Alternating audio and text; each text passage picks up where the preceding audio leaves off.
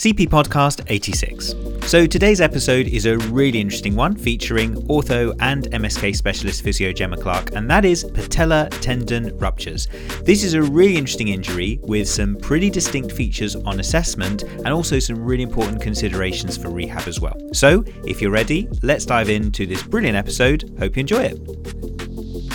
Hi Gemma, welcome back to the podcast and thank you so much for joining me. So today we're going to be talking about patella tendon ruptures, and this is a really interesting injury, isn't it? So perhaps we can start with a little bit of a baseline. What is the patella tendon and what are its key functions? Thanks for having me back, Khaled. I quite like this subject, actually. It's one of my favourite injuries. It's really interesting.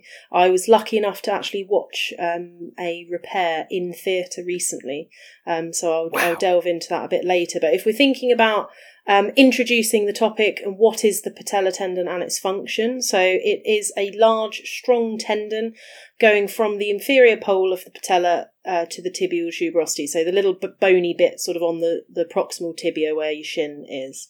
And it forms the extensor mechanism of the knee, and it allows for the knee to extend and maintain the alignment of the patella. Obviously, if we have a torn patella tendon or a rupture, then we're going to lose that extension of extensor mechanism, and you'll find patients will struggle to actually straight leg raise. But we'll come on to the assessment later. So sometimes people consider the patella tendon as sort of an extension or continuation of the quads tendon, sort of the rectus femoris, basically, that goes over the patella and inserts onto the tibial tuberosity. And it's about 5 centimetres in length. So that's kind of a summary of the patella tendon.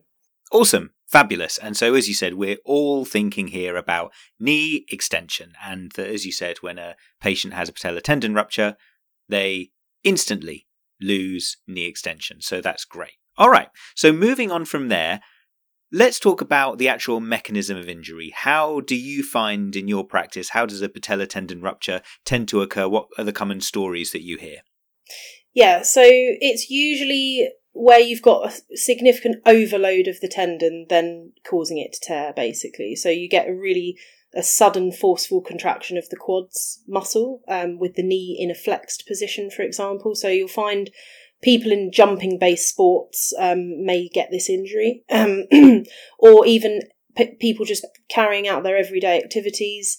We often get patients reporting missing a step, for example, on the stairs, falling off a curb, where their knee is flexed at that point, and then they feel pain, acute pain in the knee. The greatest force through the tendon is actually when the knee is flexed more than 60 degrees. So that's why, the mechanism is sort of around with that knee in a flexed position. Now, it can be quite common in not the older population, but as we get a little bit older, you might start seeing it in patients over the age of 30, if we're thinking about adult tendons tearing away. But it can also be, in the younger patient, your young athletic patients, where the patella tendon will avulse from the growth plate at the tibial tuberosity. So that's a different sort of subject there, because we're talking about growth plates and the anatomy of paediatrics is different, but that's another area to focus on in another topic, I guess.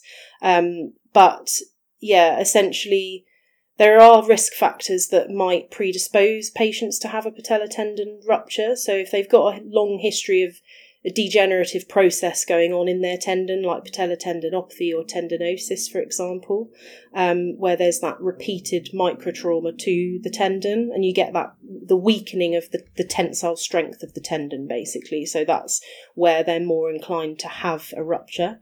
And you'll find when they go to operate on these patients, they're looking at 2 pieces of very frayed tendon, which can be quite challenging to bring back together. Which is what I witnessed when I went to watch a surgery recently. So it can be quite challenging to repair those more degenerate tendons. Or you may get patients that have had repeated steroid injections, for example, for those kind of pathologies to help relieve pain, which ultimately weakens the tendon, doesn't it? So the structure changes, they're then again more at an increased risk of rupture. There might be some other factors or systemic factors for predisposing patients like diabetes or sort of rheumatic problems, rheumatoid arthritis, even lupus, where there are changes to the structure of the collagen and its metabolism.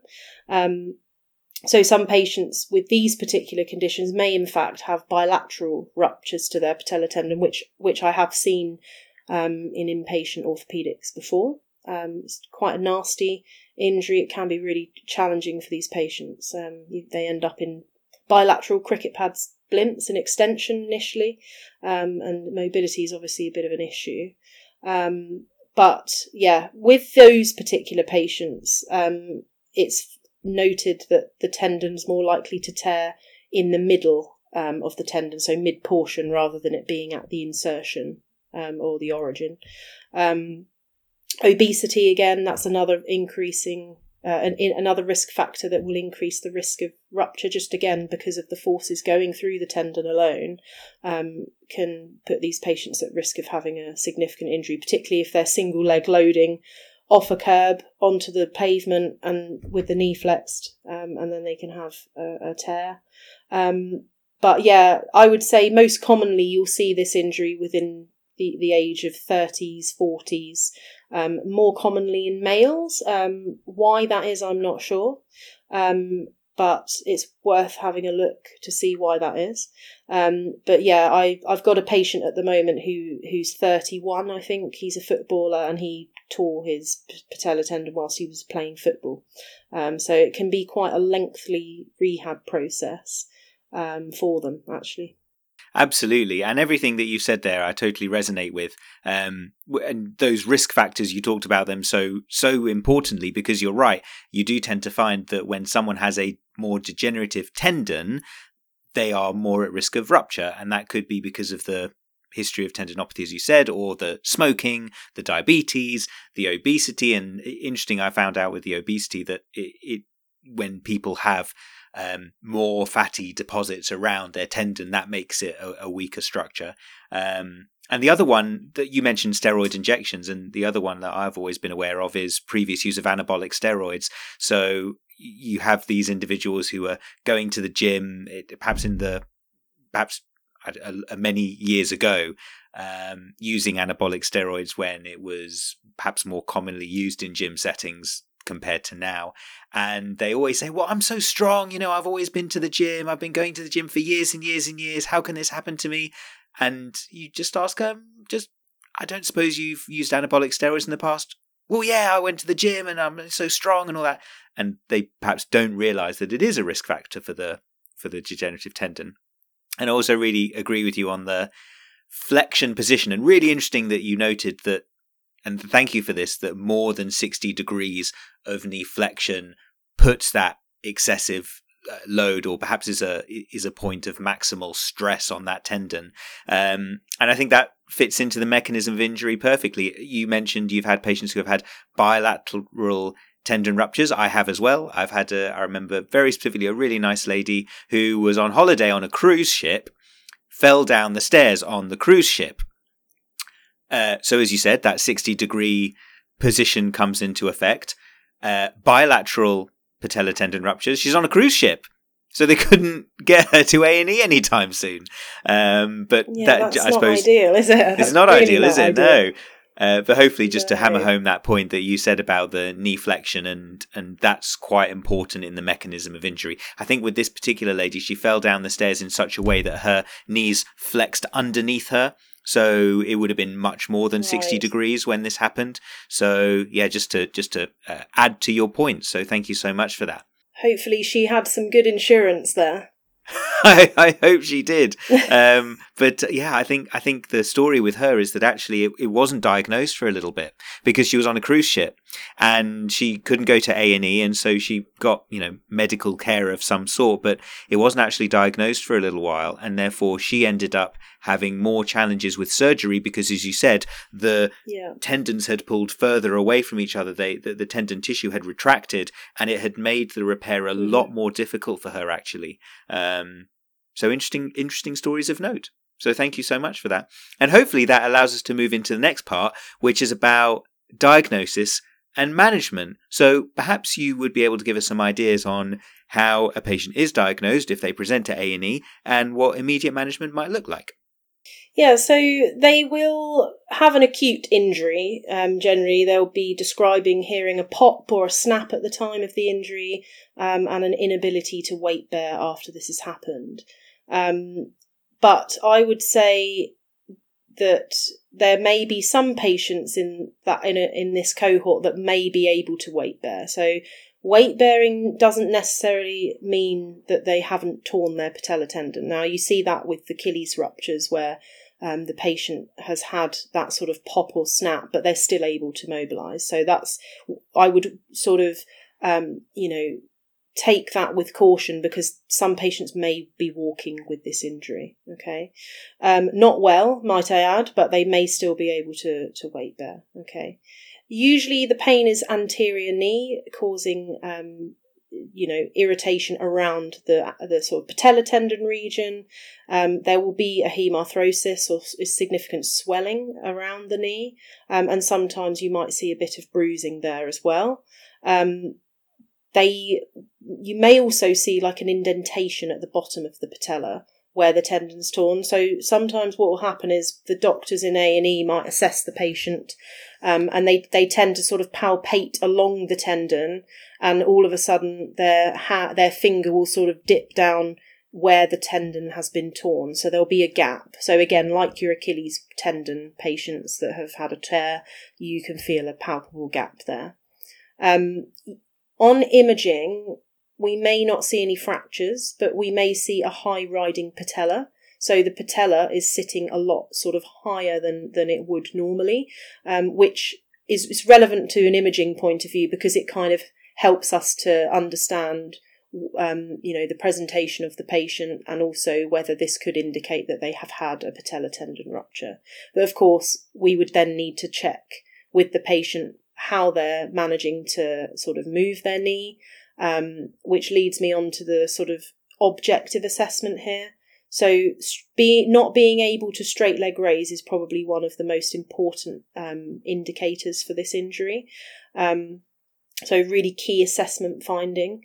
If they can't do it, then we are going to suspect that they have had a tendon rupture. Okay, but other differentials need to be considered in this case. So patients may not be able to straight leg raise if they've had a patella fracture, for example, if they've had a tibial tuberosity avulsion as a young person, and also thinking about quads tendon rupture as well. So although we've got, patella tendon, we're talking about that here, we need to not forget the quads tendon because those can rupture as well. So initially x-rays are useful there to have a look at whether there is a hemarthrosis, which you can see on an x-ray, whether there is a high riding patella, and of course, as per the Ottawa rules, you're going to do the x-ray if they're not weight bearing, and if there's bony tenderness over the sort of patella or tibial tuberosity. So usually we need more than one view with an x-ray, because it's a 2D image, we can't really see the whole situation. Usually x-rays of the knee should be taken with the knee in 30 degrees of flexion. So the x-ray department will probably put something underneath the patient's knee so that it sort of positions it in 30 degrees. That's where we'll be able to see whether there is a high riding patella. So the sort of medical term for that would be patella alta. So alta being a Latin word, I believe, for high or above. Beautiful. So that is something to note. Measurements can be taken actually from the x-ray, where the consultant may sort of draw a line with the x-ray from the sort of inferior pole of the patella down to its insertion. at the tibial tuberosity, just to measure the length of the tendon to see if there is a retraction, for example. Sometimes you get a wavy appearance on X-ray of the tendon, where it doesn't look completely straight. And you may also see a fluid level on the X-ray, just sort of in the suprapatellar region, where there'll be an area of sort of radiolucency, as they would call it, where it looks more black or grey because there's fluid.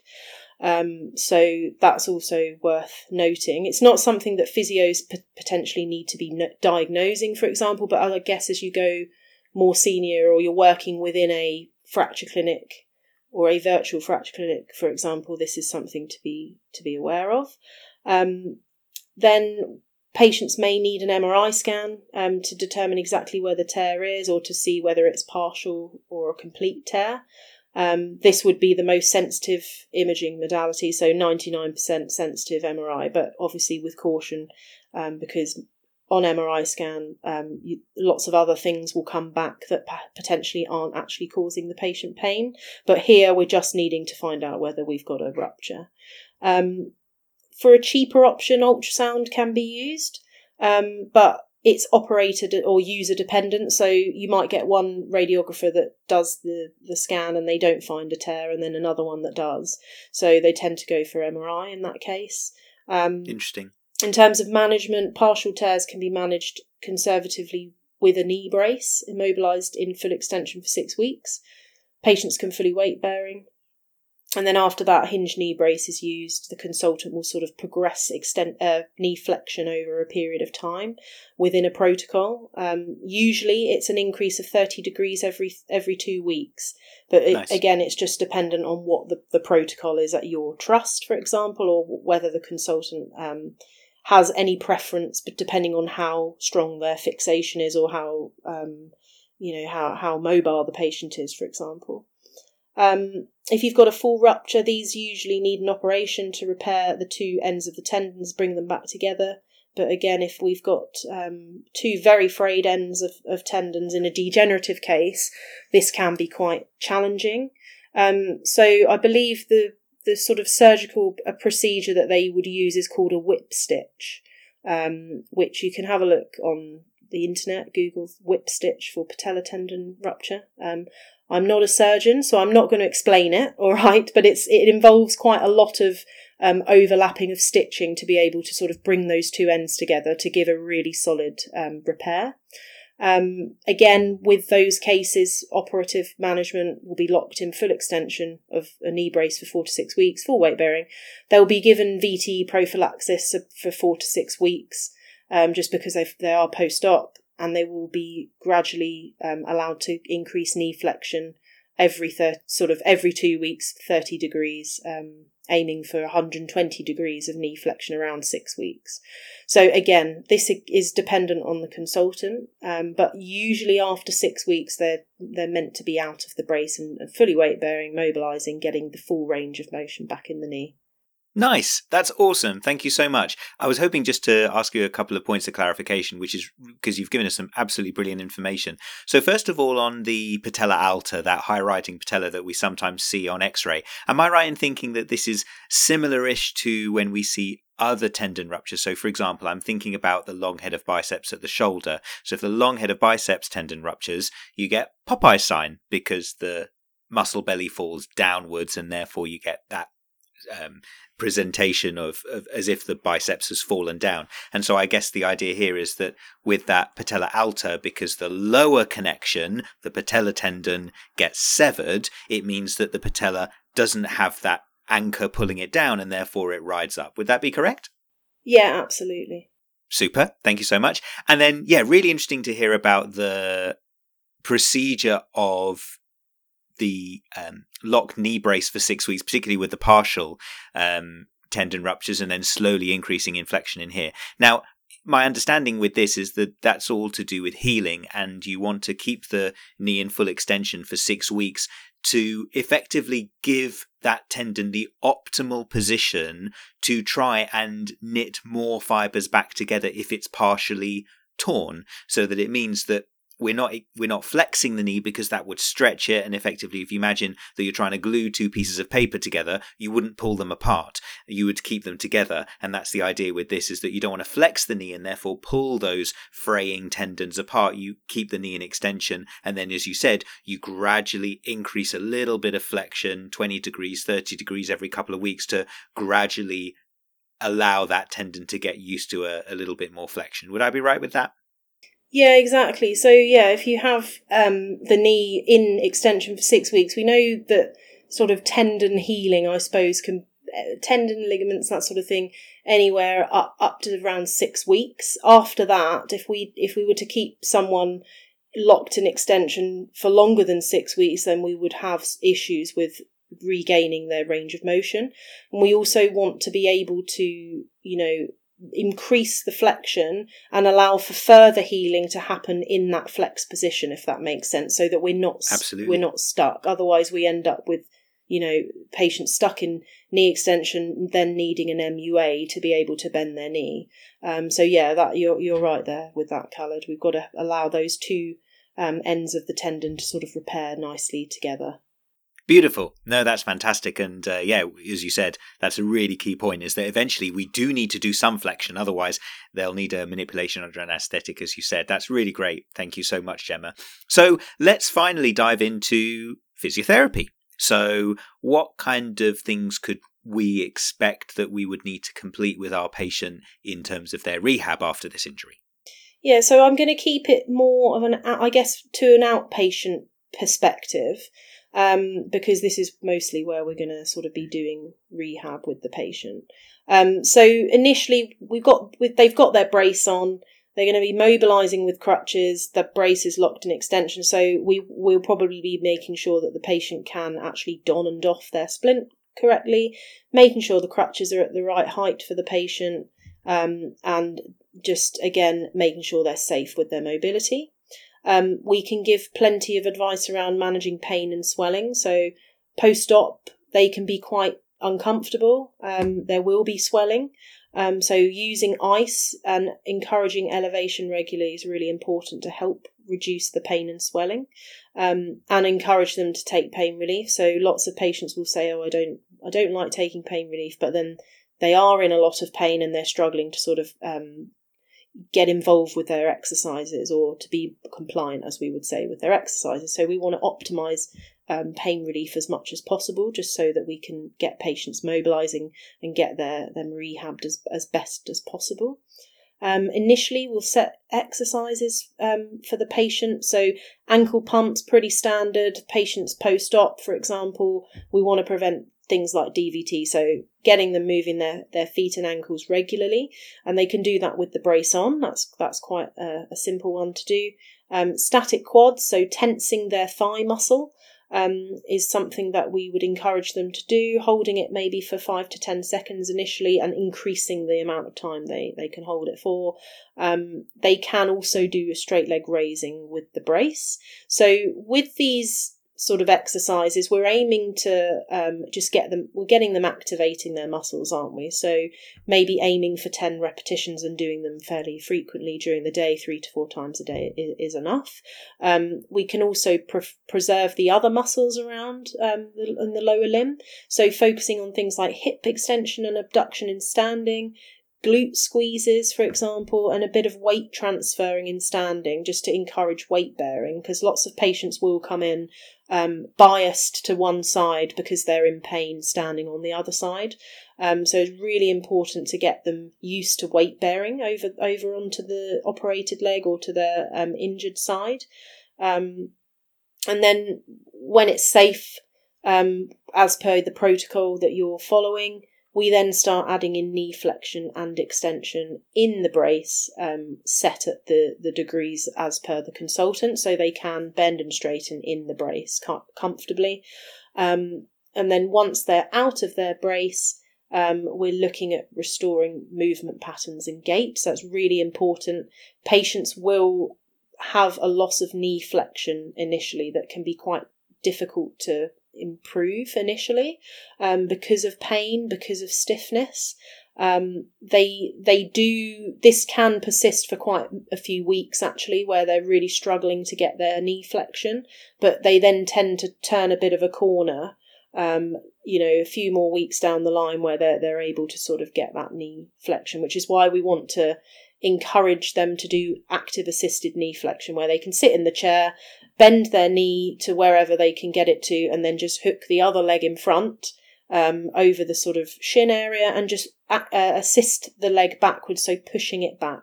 That's a really nice exercise. Or they can get a towel around their foot, sort of sat up on a bed, for example, and just bend the knee, pulling the towel towards them. So there's lots of different exercises that you can give patients to get their knee bending.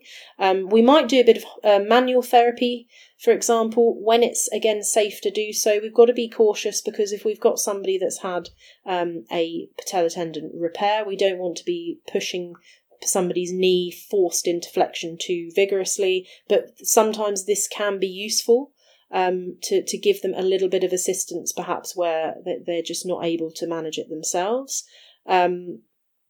Now, when we're thinking about gait, we've got to think about the fact that they do lose a bit of heel strike as well, because their knee is not flexing well. So we're just, again, giving them plenty of education around gait, and encouraging them, giving them good pointers on getting their heel down when they're sort of walking into heel strike, into toe off. All right. Hydrotherapy, really useful as well to start patients off with if they're in pain, or again they're struggling with land-based exercises. The buoyancy of the water is going to be really useful to get patients more active and be able to manage their exercises. And it can sometimes reduce the fear around doing exercise. You'll be surprised how much they can actually do when you get them into the water. Again, it depends on whether the place you're working at has access to things like hydrotherapy, but you can, set your patients some exercises to do in the pool, walking up and down in the pool, mini squat. They can walk backwards, sideways, heel raises. There's lots of different things that you can do and set them to do in their own time. Again, out of the brace, you'll notice they're still biased to one side, and you'll notice this more if you get them to do a sit to stand from the chair. You'll find that they load up through their non-operated or their uninjured side a bit more. So I tend to give exercises to try and encourage this. So again, sit to stand, but getting them doing it in front of a mirror so they can actually see where they're weight bearing, give them a bit of feedback. And it is quite an effective exercise to give somebody. And be mindful that the gastrocnemius soleus can actually atrophy as well. So heel raises are a really useful exercise to give somebody at this point as well. Once we've got range restored, and the brace is off, we can start progressing to full range of motion.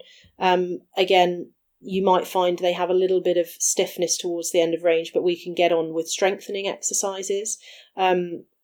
The quads will atrophy significantly after this procedure, after they've had it repaired, and even with a partial tear. So it's really important to focus on their quad strength, but not just the quads. We have to look at the other muscles around the knee. So we've got the hamstrings, the glutes, and also your sort of calf gastrocnemius soleus muscles that are really important at this point.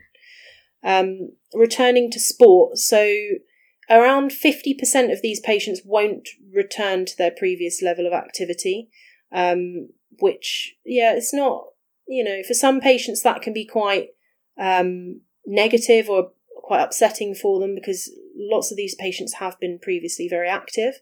But it's just that there is a risk of re-rupture after having a patella tendon rupture.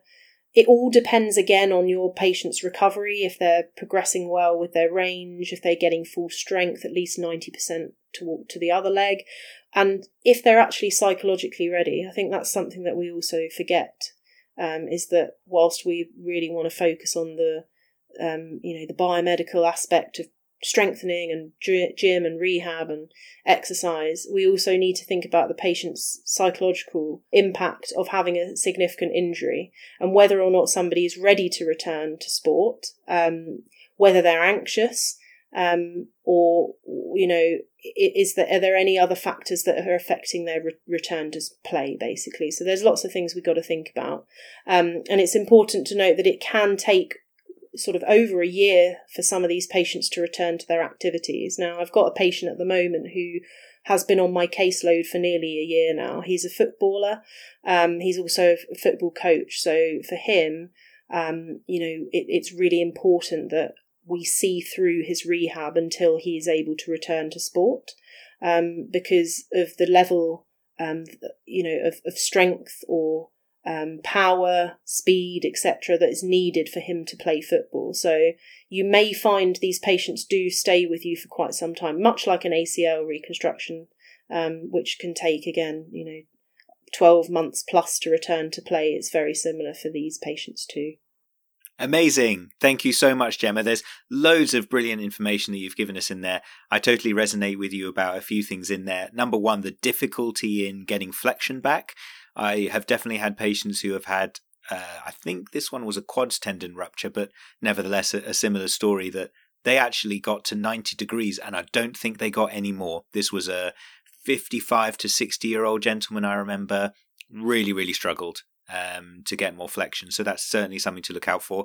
As you said, the psychological readiness for going back to sport, especially if they injured and ruptured their patella tendon in their sport the first time, as you said, it can be really difficult. And I think, as you said, the challenge with returning to sport for a tendon in particular is that we do put load through the tendon, and therefore those plyometric type of movements that you will get all the time in sport, the short and stretch cycle as they sometimes talk about with that kind of movement, is challenging when you have a repaired tendon, in a very similar way to, I suppose, a repaired ligament. But of course, with a ligament, it's more the stretch, whereas this is the load going through it because it's a tendon, a slightly different structure. So yeah, it is challenging, and I can totally foresee, as you said, that 50% statistic. Thank you so much for sharing that. That's super interesting. So certainly something that we need to bear in mind. Gemma, you've given us loads of brilliant information in this podcast, something,